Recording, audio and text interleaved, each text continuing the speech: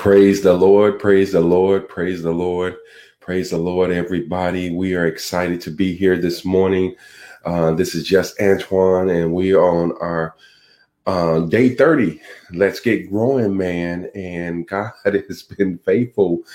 And we just thank him for all that he's doing in our lives and how he's just giving manifold blessings, just manifold blessings. You know, we don't even realize how much God blesses us, but he constantly looks over us. He constantly watches us.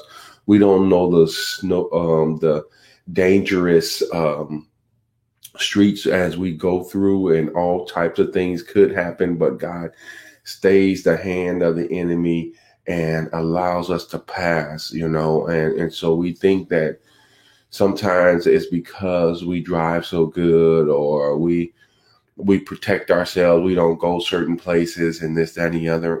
That doesn't really, it has an effect on it, but really bad things happen everywhere, and so we're not exempt from it, right? But he protects us for so much. And I thank him for it. I thank him for it. The scripture that I've been meditating on this morning, it says that I have not seen, neither ear has heard. It hasn't even entered into the heart of men, the things that God has prepared for them that love him. He says, but he's revealing it by his Spirit. For the Spirit searches all things, yea, the deep things of God. And so I just believe that God has some good things in store for me. And I believe he has some good things in store for you. And so we have to just continue to trust in him. And he said, if we trust in him, we will in no wise be made ashamed. And that's a big and lofty thing that God says, and I just believe it. I'm just crazy enough to believe and take him at his word. You know what? I don't have nothing else. If you take his word away from me, what do I have? I don't have anything else. And so I depend heavily on his word. I was telling my partner, just yesterday that, I lean so heavily on the Lord. He is my rock. He is my shield. He's my buckler. He's everything that I need. And if you take him out of my equation, I am nothing. I can do nothing. I can accomplish nothing.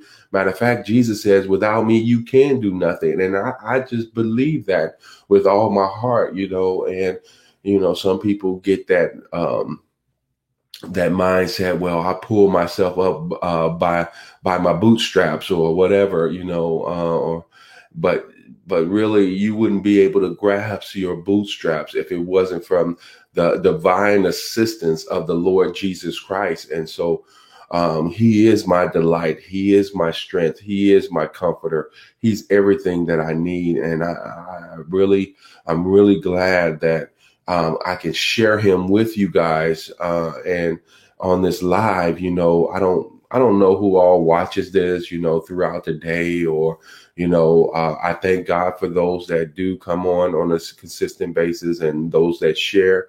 I appreciate that.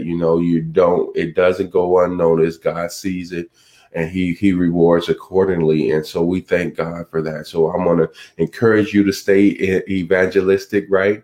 And continue to share and continue to like and continue to, apply this information to your life. And because, you can't stay in a rainstorm and not get wet, right? You're going to have to get wet. So you continue to position yourself to receive greatness from the Lord. And I thank God for that. And that's what I'm determined to do. I'm determined to see this through the end.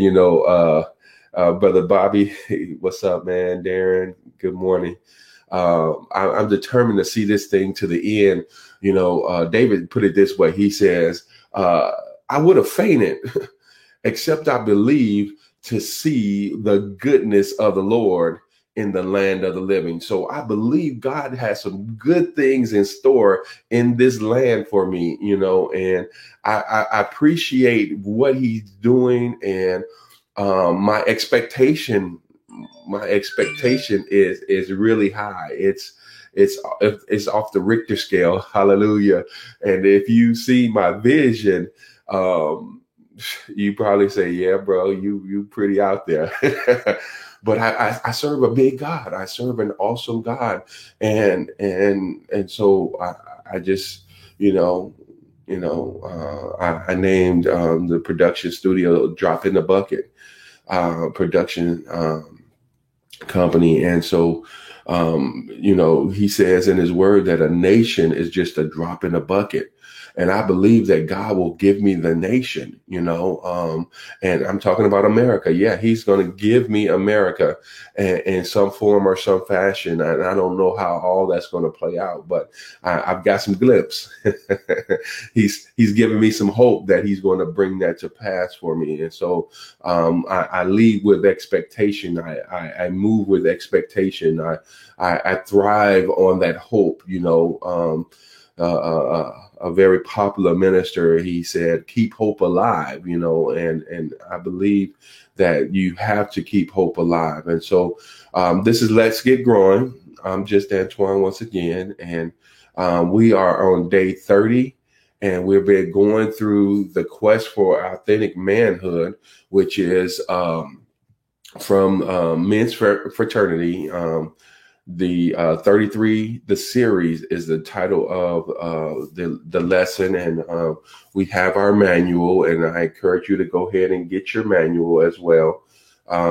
So you can go along with it. Like I was saying on yesterday, I'm excited to go through this thing, not just today. I mean, in this time, but I'm looking to go through it as well.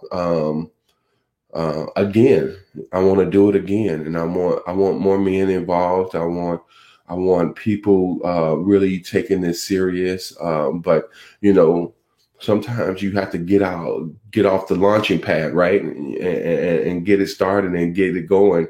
Because what are you waiting on? I don't want to wait. I'm anticipating. So if I'm anticipating, I need to move towards what I'm anticipating, right? I need to go, some of y'all are sitting on your hands and you're sitting on your talents and are not allowing God to see, to use your talents. You're hiding it. You're burying it. And God wants to use your talents. Good morning, Brother Tyson. And so God wants to use your talents. And I'm telling you, this is where it's at. God is wanting to do some exceptional things in your life. And I don't know about you, but I'm expecting. I mean, it's just good, brothers. It's good to know the Lord. It's good to trust him. It's good to know what's in the Bible and what the Bible says that he'll do for you if you place your trust in him and if you lean on him. And so we're grateful for that. So we're in volume 6, session 2, and I'm going to go ahead and cue that in for you this morning. Hallelujah. Hey, cuz. It's good to see you this morning, Latanya. Praise God. Let's go.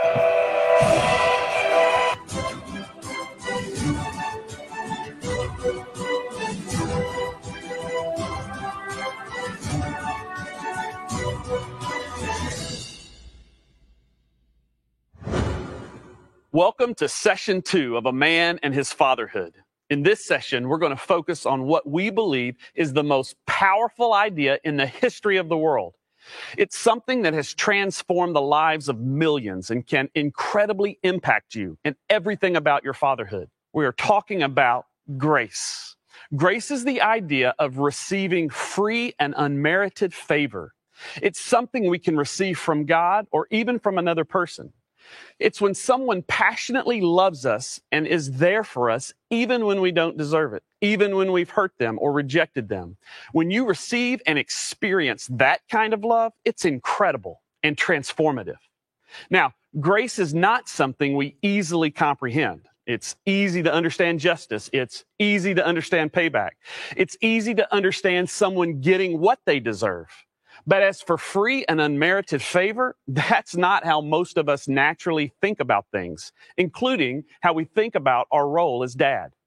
Grace plays a vital role in our relationships with our kids. In fact, it needs to be the foundation of our parenting. In today's session, we're going to hear from Dr. Tim Kimmel. Tim is the founder and executive director of Family Matters, an organization whose goal is to see families transformed by God's grace.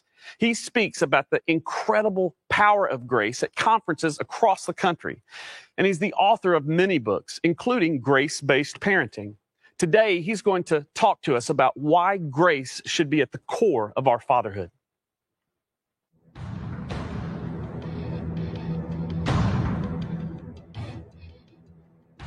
You know, few things hit closer to home than our role as a dad.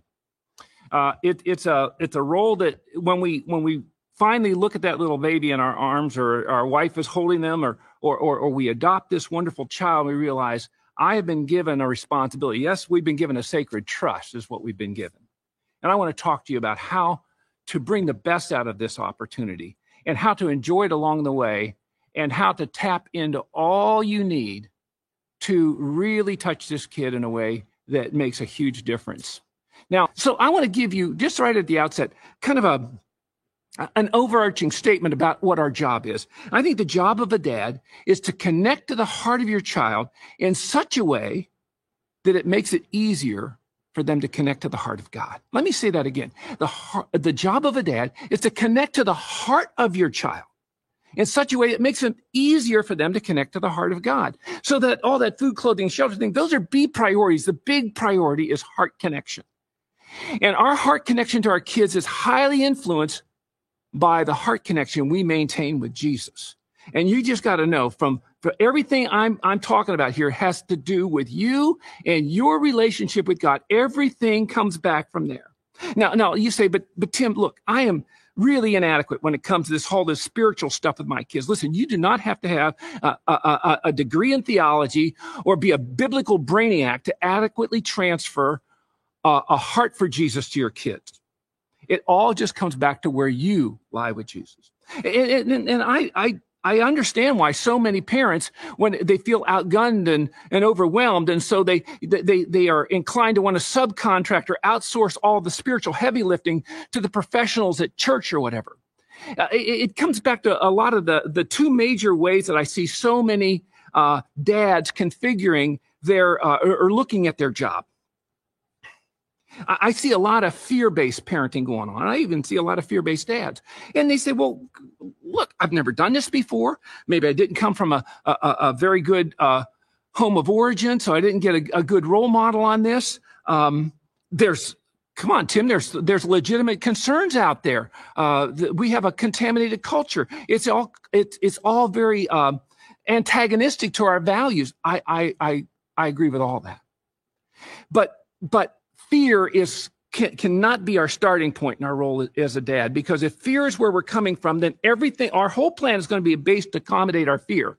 But if we're trying to transfer a heart for God to our children, that's not going to work very well, because see, if you're a follower of Jesus, you should be the last person afraid of just about anything. And I mean it. The only thing we're supposed to be afraid of are the things that God meant us to be afraid of. I'm afraid to cross a busy freeway on foot. He says, that's a good fear. Don't ever do that. You'll get killed. No, there are legitimate fears out there, but there's so many things that we get so overwhelmed by, and we're letting them now control us. I love the nickname that Jesus gave himself in the book of Revelation. When he appeared to John to write out the revelation, he said, write this down. I am the Alpha and the Omega. Now, that's the first and last letters of the Greek alphabet that they were speaking in. It would be like saying, I'm the A and the Z. Here's what he was saying to John. Write this down. I'm the God who had the first word, and I'm the one who's going to have the last one. If you took all the pieces of advice in the Bible and put them all together, you know what God said more than anything else? He said, don't be afraid. So even though you don't feel, you know what you're doing, you feel outgunned, you feel overwhelmed, get in line. We all felt that on the front side of it, but we have a God that wants to come alongside of us and give us what we need to do this job well. It takes courage, doesn't it? My favorite definition of courage is from the late John Wayne. He says, courage is when you're scared to death, but you saddle up anyways. Man, I want to encourage you to saddle up for this job because this is a great job. A second type of parenting I see out there is performance-based parenting. And this might be the way you were raised, where you feel like my job is to get my kids to kind of really look the spiritual part and really look the Christian part. And it's like we're following around with a spiritual report card. And we're grading them all the time. Well, you got to understand, sin management and spiritual behavioral modification is not a fun home to grow up in if you're the kid. The kids always feel like they're falling short. I want to suggest something better, and it comes straight from the heart of God. It's what I call grace-based dads and grace-based parenting. Where did I get this from? Well, I was on a journey just like you were. When we had our first child, my wife and I, we wanted to do a good job on this. We'd never done it before. But as we were searching around for kind of an overarching theology or philosophy of parenting, we were surprised that most of the books we read came from a fear-based point of view or a performance-based point of view. But my wife is the brains of the operation. She says, but think about it, Tim. God's a parent. He's parenting us. Jesus, when he taught us to pray, he said, pray, our Father who art in heaven. The parental metaphor is the primary metaphor used of God in the Bible. So we're his children. And she says, I wonder if we could study him and his role as a parent in our lives, in the Bible, and see if we can get anything from that. And as soon as she said it, we found out that the plan for parenting was not hidden in some deep crevice in the Bible, sitting right there on the surface. And when we take and look at God's heart, the one word that defines how he's dealing with us is he's a God of grace. And what we found is if we just bring his grace, let his grace come through our life and pour out into our kids, everything changes. It creates an atmosphere of grace that our kids can grow up in. So how do we have that culture of grace? I want to help you on that. Look what it says here in the scriptures. As each has received a gift, use it to serve one another as good stewards of God's varied grace. Whoever speaks is one who speaks oracles of God. Whoever serves is one who serves by the strength that God supplies. In order that in everything, God may be glorified through Jesus Christ. So God has called us to basically bring his way of dealing with us to center stage on how we deal with our kids. I love this one in 2 Corinthians chapter 9. It says, and God is able to make all grace abound to you so that having all sufficiency in all things at all times, you may abound in every good work. So this whole plan for grace-based parenting, I can summarize it in one sentence. It's simply treating your kids the way God treats you. That's all it is. And our problem in the Christian life is we tend to limit God's grace to the work of salvation. And then we go on a performance basis from there. But he says, no, this grace that I brought to the cross, this grace that I poured out on the cross for you, this love I gave you to someone who didn't deserve it, I want this now to redefine you and wash through you and become the default mode of your life. And so if we wanted to treat our kids with grace, one of the things we can do is set their hearts free, just like God does with us. I want to show you 4 things straight from God's heart, 4 things that he does with us, that if we turn around and do that with our kids, everything changes. First thing, a grace-based dad gives his kids the freedom to be different. The freedom to be different. You say, now that sounds pretty safe. Let me give you some synonyms for different so you know exactly what I'm talking about. How about weird, bizarre, strange, goofy, quirky? Grace-based dads have room for those kind of kids. Fear-based dads do not. Performance-based dads do not. Autocratic, my way or the highway type dads do not. When we're overbearing, when we want kids to be an extension of our egos, this will not happen. We don't have room for weird, bizarre, strange, goofy, quirky kids, but God welcomes them. Look, it's just natural for us to think that the best way for somebody to live their life is the way we would live our life. The best way for someone to be hardwired is the way we're hardwired. But God is a God of variety, and he gives us all kinds of kids. And our job as dads is to have room for those kids to be different. Now, I'm not saying that they're doing anything sinful. I'm not saying, they're weird. They're bizarre. I mean, you have a little boy and you put him in the backyard to play. What'll he do? He'll do a headbutt right into a tree. And you think, what are you thinking? Well, he's a little boy. They do that. You have a little girl. They're always talking to themselves. They always have invisible friends. You give them rocks. They'll make a family out of it. Kids are that way.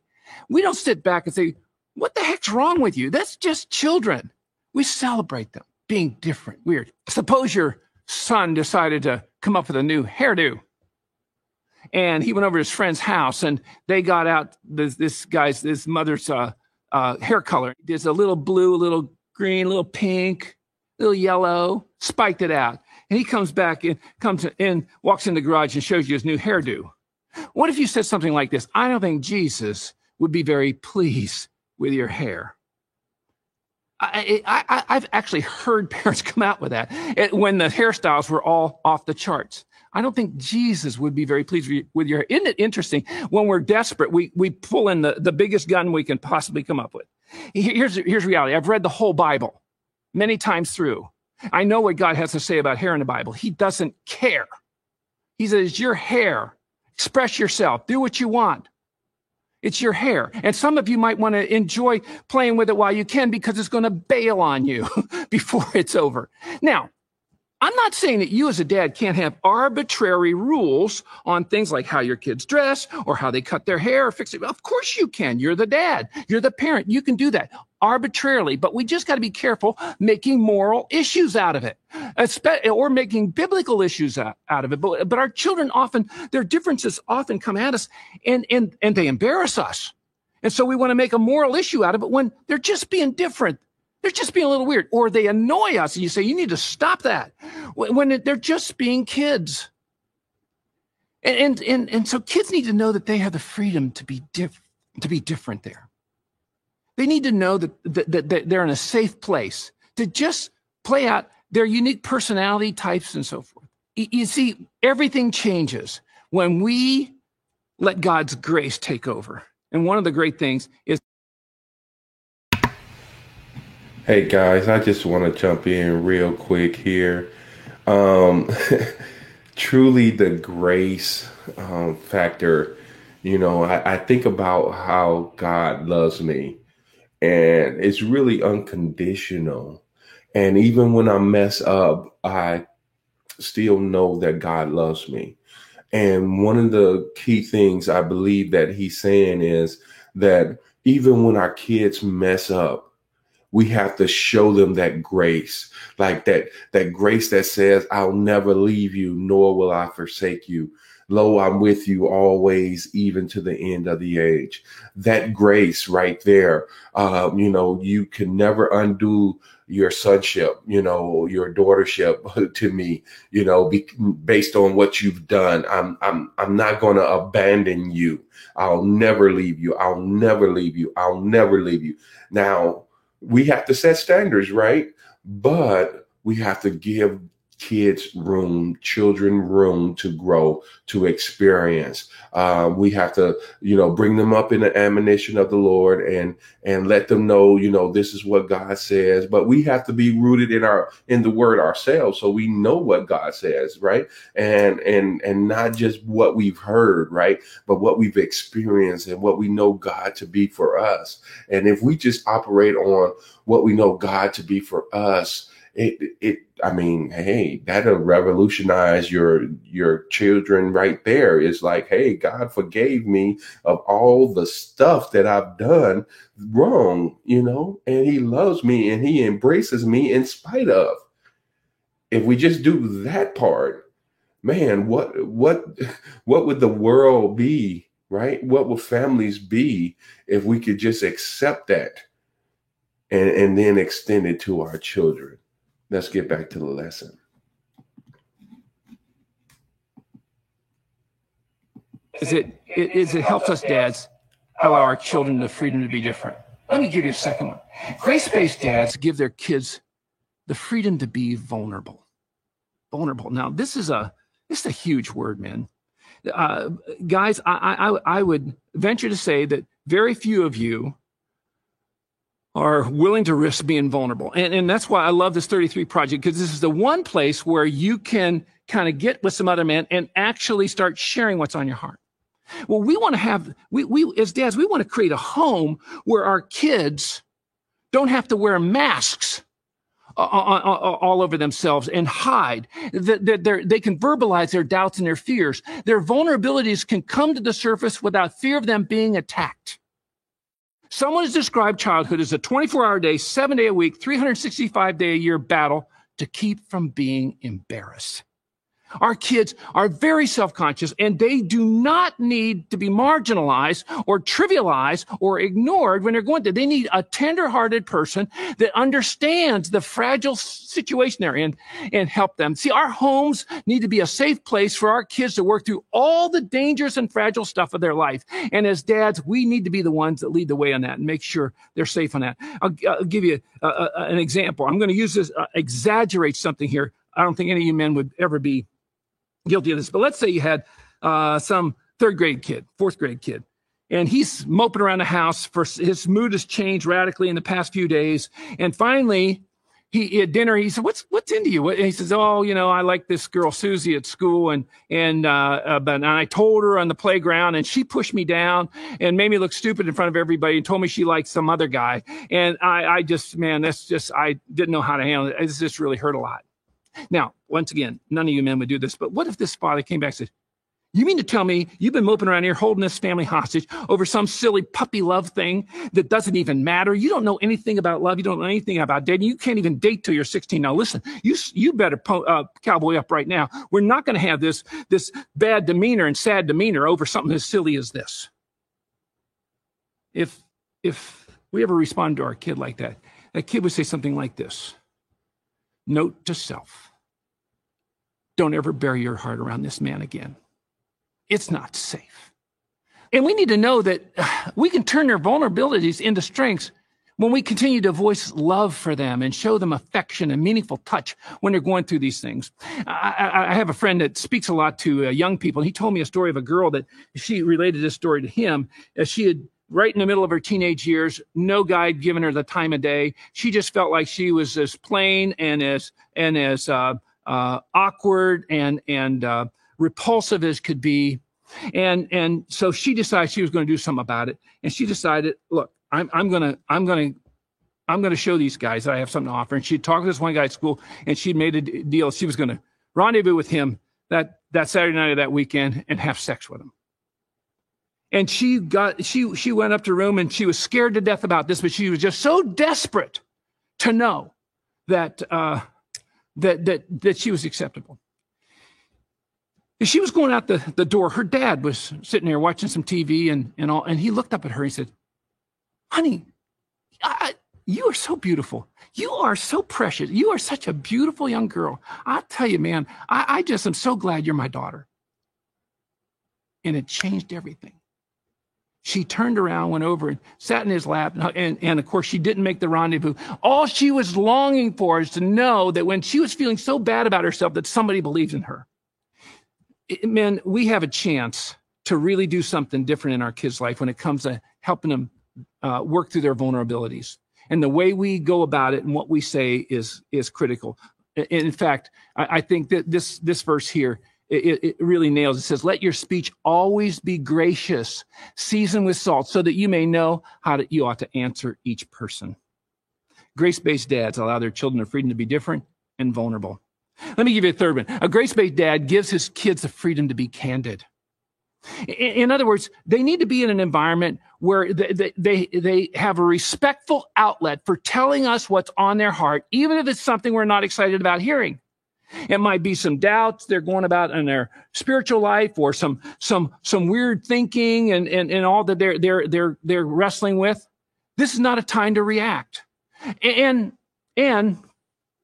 it might even be stuff they're having a problem with us. And they need to have an outlet to be able to come and talk about this and bring it out in the open in a safe way. And I get this straight from the heart of God. I said, he deals with us in grace, and he gives us the same outlet. In Hebrews chapter 4, setting that verse up, it says, we don't have a high priest that doesn't understand what it's like to be in our skin. He was in all ways tempted like we are, yet without sin. And he says, so let us then with confidence draw near to the throne of grace, that we may receive mercy and find grace to help us in our time of need. But how we go about this is important. How we talk to our kids and how they talk to us is important. It says in Ephesians 4:31, let all bitterness and wrath and anger and clamor and slander be put away from you, along with all malice. And so in a grace-based home, we have to be able to talk about the difficult stuff in a gracious way, in a respectful way. You see, if we're just trying to control our kids, we deflate them. But when we keep them under control, everything changes. You see, we're not supposed to control our kids. Nobody wants to be controlled. We weren't designed to be controlled. God doesn't control us. He wants to keep us under control. And that's our job, is to keep our kids under control and in the process empower them. And so we have this option to give them an outlet to voice respectfully what's going on. Look at this verse here. See to it that no one fails to obtain the grace of God, that no bitter root of bitterness springs up and causes trouble, and by it many are defiled. A situation happened with our second child, is a boy named Cody, great kid. He was in high school, and he had finished his homework. He was going to bed, and he stopped by and said, oh, Dad, I forgot to mention, I need you to sign me out of school tomorrow at noon. I said, why? What's on? He said, well, the Arizona Diamondbacks is opening season. And it's their opening game. And he said, my friend Steven's got tickets right behind the dugout. And he invited me to go. Now, you need to know something. The Arizona Diamondbacks had defeated the New York Yankees the year before in the World Series. So this is a big opening day. But for some stupid reason, I felt like I should teach my son something about personal responsibility. I said, son, you're a student. You have to go to school. You have to be there at 8. You stay till 3. He said, but Dad, they're going to have a flyover of F-16s. Well, that's great. But, and I went back to my little lecture on personal responsibility. It's like you have a job, but we can't always take off just because something fun's happening. He says, Dad, I think Randy Johnson's going to be in the mound. And I came back to my little lecture on personal responsibility. And he said, Dad, I think Alice Cooper's going to sing the national anthem. And you could just see this poor kid is getting so exasperated, so frustrated. And then he got real quiet. He looked at me and said, Dad, listen, I bring you home straight A's. All I've ever brought you home are straight A's. I can't bring you home any better grades than I'm bringing you. Now you need to decide whether I can go to that game. And it was like a big hand came right down out of the clouds and did one of these right in the top of my head. And it's like, what is wrong with you? Sign this boy out. And here's what's really ironic. Those straight A's weren't from his dad's side of the gene pool. Those were from his mother's. I struggled in school. I worked hard for my grades, and I felt you should have vowels and consonants on your report card. So when I bring it to Dad, say, look, this one of them find a word things. I see 3. Can you sign the bottom? I mean, this is ridiculous. And here's what even more ridiculous. I would have never come to my father and asked him to sign me out. I'd have played hooky. He was showing respect to me. I took 2 large bills out of my pocket and I handed them to him. I said, Cody, make sure you buy the big hot dogs and the big drinks for you and Stephen. And Cody, please forgive me. Please forgive me for being such an idiot. As we get older, the memories of youth fade. They just do. And this is an incident that could well fade from my son's memory. But if I'd have stuck to my guns and refused to sign him out, I guarantee you to the day he died, he would never forget what a bonehead he had for a father. Listen, we get it wrong sometimes. They have to have an outlet to talk with us about it. Now, I said they have to do it respectfully. The best way to make sure that they speak respectfully to us when they're voicing their frustration or disappointment with us is we speak respectfully to them when we're voicing our frustrations or disappointments with them. It changes everything. Listen, grace-based dads give their kids the freedom to be different, vulnerable, candid. One more thing. Grace-based dads give his kids the freedom to make mistakes. Chuck Swindoll said, home is where life is making up its mind. And if that's true, then it must be a place where disappointments are tolerated, hurts are endured, and mistakes never mean the end of a relationship. I love what it says here in where it says, "My son, do not regard lightly the discipline of the Lord, nor be weary when reproved by him. For the Lord disciplines the one he loves. He chastises every son whom he receives." So you need to know that by giving our kids the freedom to make mistakes and struggle doesn't mean that there aren't consequences. Discipline and correction and boundaries are all forms of grace. But our kids are going to struggle. They were born with a broken heart and a broken life. And we have 18 years to really embed, but they're going to struggle. It's not a time to react or to shame or to mock or to ridicule or to distance ourselves. They need to work with them through that stuff when they make mistakes. Now, where did I get these 4 things from? I got them from how Jesus deals with you and me. He gives us the freedom to be different, vulnerable, candid, and the freedom to make mistakes. It changes everything. Let me close with this quick little story. And it's just to remind you that the window of opportunity to touch your kid's life with grace is not open very long. And I was reminded of this one Saturday morning when just before dawn, it was still dark outside, my daughter Shiloh, she was about 5 years old at the time. She came in and shook me awake. And I turned over and looked and said, Dad, it's time to get up and go on our date. I'd promised her the night before I'd take her out on a breakfast date, and she'd got ready. I looked at the clock and said, honey, it's still dark outside. She said, but Dad, I did my hair for you. I picked this outfit out for you. It was so cute. And I knew where she wanted to go was open because it was a convenience store called Circle K. They're all over Arizona. They're open every day, including Christmas, 24 hours. And so I had no problem. This is going to be fun. Let's get up. So we got up and we got there right about dawn. And we went in and she picked out some donuts and some juice. I got a cup of coffee, paid for everything. And we went out and we sat on the curb on the side of the Circle K, the convenience store, to have our date. The sun was just starting to peak up. And we were right next to a dumpster, but we're over here. We're safe. We're fine. Everything's nice and clean. And I'm letting her set the agenda. And she wanted to talk about the Sleeping Beauty video we'd gotten for her. And she had been watching this thing over and over again. And she was just jabbing her way about Sleeping Beauty. And I was listening. And I asked this question, what's your favorite part? She said, Dad, I love the part at the end when the handsome prince and Sleeping Beauty danced together in a castle. I thought, well, that's my favorite part because I'd watched it with her. And I don't know what provoked me. I decided, let's reenact it. I put everything back in the bags and lids on everything. And I picked Shiloh up there and I started waltzing around with her singing, I know you, I waltzed with you once upon a dream. We're coming around. And as I came around, there was a field right behind her and some brand new homes. And I could look right over and there was a man sitting in his breakfast table, his kitchen table, and he was looking out at me. And I was looking over at him and I thought, I could just see him. He's calling his wife right now. Quick, come here, look. There's an idiot over at the Circle K dancing with a little girl next to a dumpster. But another thought crossed my mind. Then in a very brief period of time, some young man was going to come along and tap me on the shoulder and say, Mr. Kimmel, may I cut in? And waltz her out of my life for good. It turned out his name was Ian. And it just seemed to go by so fast. I'm telling you, men, they're just not there long. And I know that when it comes to parenting, the days seem long, but the years are short. And so we have a chance to do something incredible during that time, create an atmosphere of grace and touch their hearts with grace by keeping our hearts connected to the God of grace. Well, Tim, that was awesome. Man, incredible stuff. I want to know from you, like a guy just hearing that, just watching that and thinking, man, I didn't grow up in anything like that. How in the world can I create that? Because I want that. Like, what would you tell him? Well, not having a good role models are a lot of men's problems out there. And but here's the good news. Even if you came from your family of origin, didn't show you how to do this, you have somebody that can and will. His name is Jesus. I was listening to this guy being interviewed on radio one time, and he unpacked 3 things about Jesus that makes him the perfect role model for us men. He was tender to children. Think about this. He was respectful of women.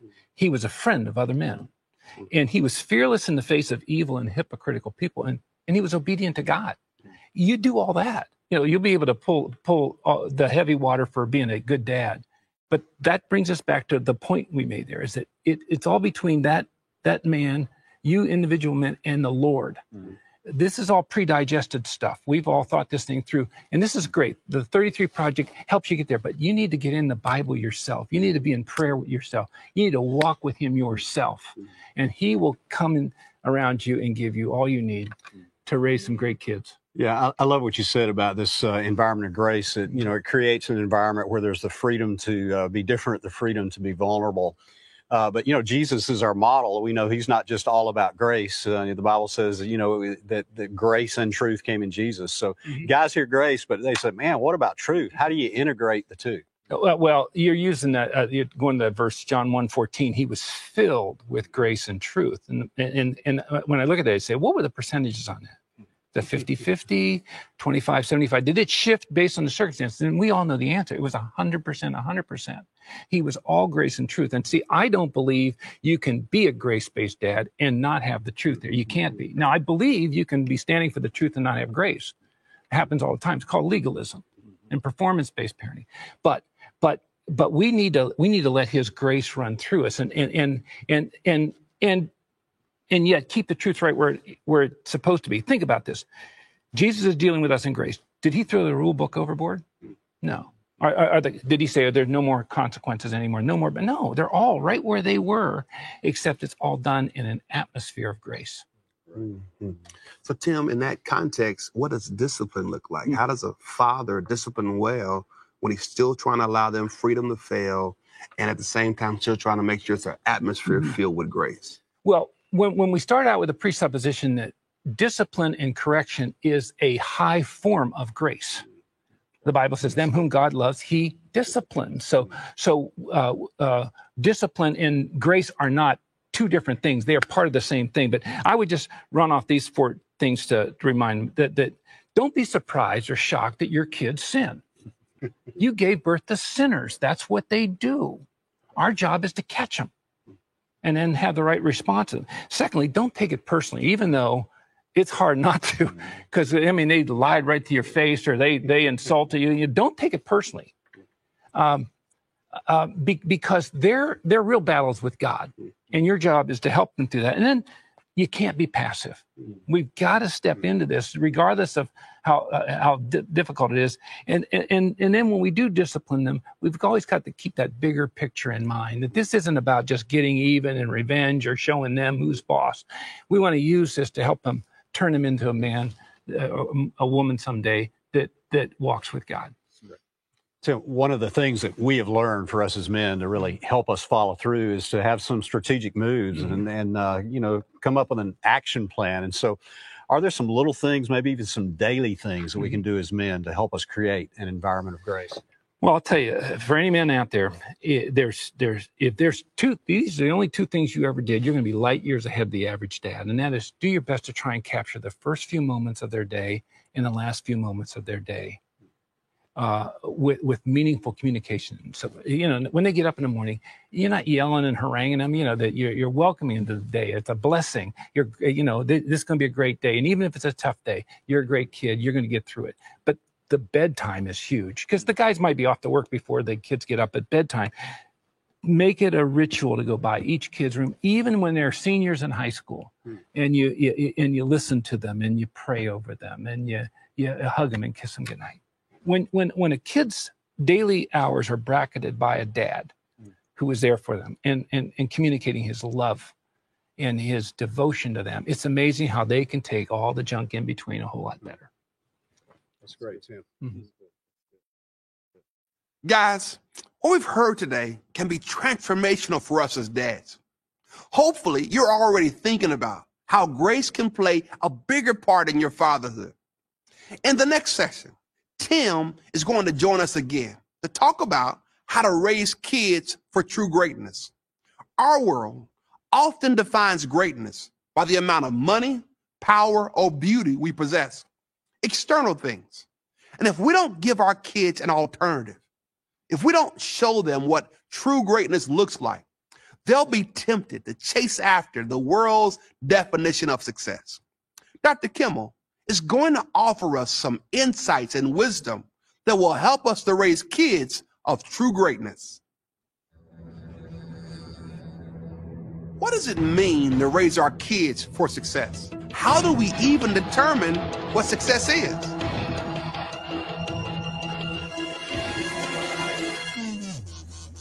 Most parents have a tendency to aim their children at a future focused on success. You drank the Kool-Aid of this world. and think that real significance is wrapped up in status and money and influence. They need to see a father who has a humble heart, a grateful heart, a generous heart, and a servant's heart. This changes everything.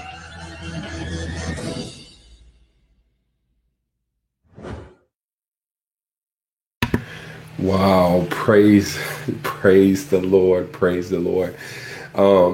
We see that God has entrusted us with some gifts, and that they are children. And if you don't have children, definitely God is going to position you, I believe, so that you can be either help somebody with children or be there for children that don't have parents. And so this is what it's all about, helping somebody else grow, getting valuable information and passing it on. And so, I came across this series. Like I said, it was actually early part of last year, and I was doing it in prison.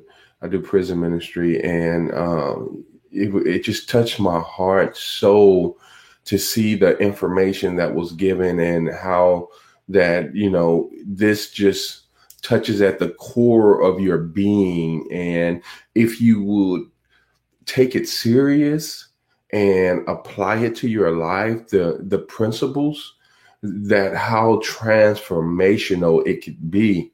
And then once you transform, you can transform your household, you can transform your community, you can transform your city, you can transform the world. And that's what it's all about, taking that one step and say, you know what, I need to be different. I need to forgive my dad. I need to forgive my mom. I need to forgive society for letting me down. I need to trust God with my life, right? And then go on. Let's get growing, man. Let's grow in God's grace that he has for us. Let us just take the bull by the horn and say, you know what? I'm not leaving it up for nobody else to make a difference in my children's lives, in my family lives. I have to be the one. I have to be the catalyst. I have to be. And then, I know some of us may be like, well, I didn't messed up so bad. How do I recover from that? It's grace. It's grace, God, we messed up so bad, and God just says, you know what? I love you. I love you. And I demonstrated my love by dying for you. And so we have to die to our pride, right? Where we messed up, where we made mistakes, and we got to say, you know what? I did that, and I'm owning up to my responsibility for what I've done. But you know what? I want to start again. If you would give me the opportunity to start again, I want to be the best dad I can be. I don't care if you're in your 40s. I don't care if you're in your 30s, if you're still a teenager or whatever, wherever I am in your life and I'm still your father, please forgive me and let me start over. Let me correct some of the wrong. And I still may make mistakes, and I am going to make mistakes. But I want to know who you are as my child. And I want to be there for you like I haven't been ever before. And I want to show you the love that God has shown me. And that's where it starts. And so you don't have to do it by yourself. I created this platform by God's grace, and I'm willing to walk through it, and I'm willing to bring other men in to walk through it. See, my vision when I first set off with this was that men will join this group and be inspired and then go out and do it for some other men, and then just, it's constantly this information is getting out and being shared, and kids' lives are being affected, and family lives are being affected, and just the world will be a better place. And so we all have to do our part, and this is just my little part that I've committed to do. And I thank God for the grace to do it. I thank him for the love to do it. I thank him for the compassion to do it.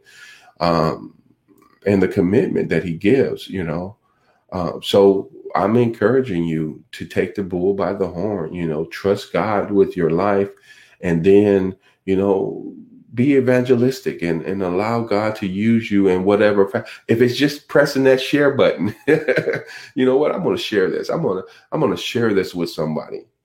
And that's, if that's your part, do your part, so God is so gracious. God is so kind. He's so loving. And I'm just excited just to be a part of his team. I'm be a part of his agenda, right? To make the world a better place. And so that's what it's all about, taking one life at a time and allowing God to just really shine through you and say, you know what? I got here because someone shared this information with me.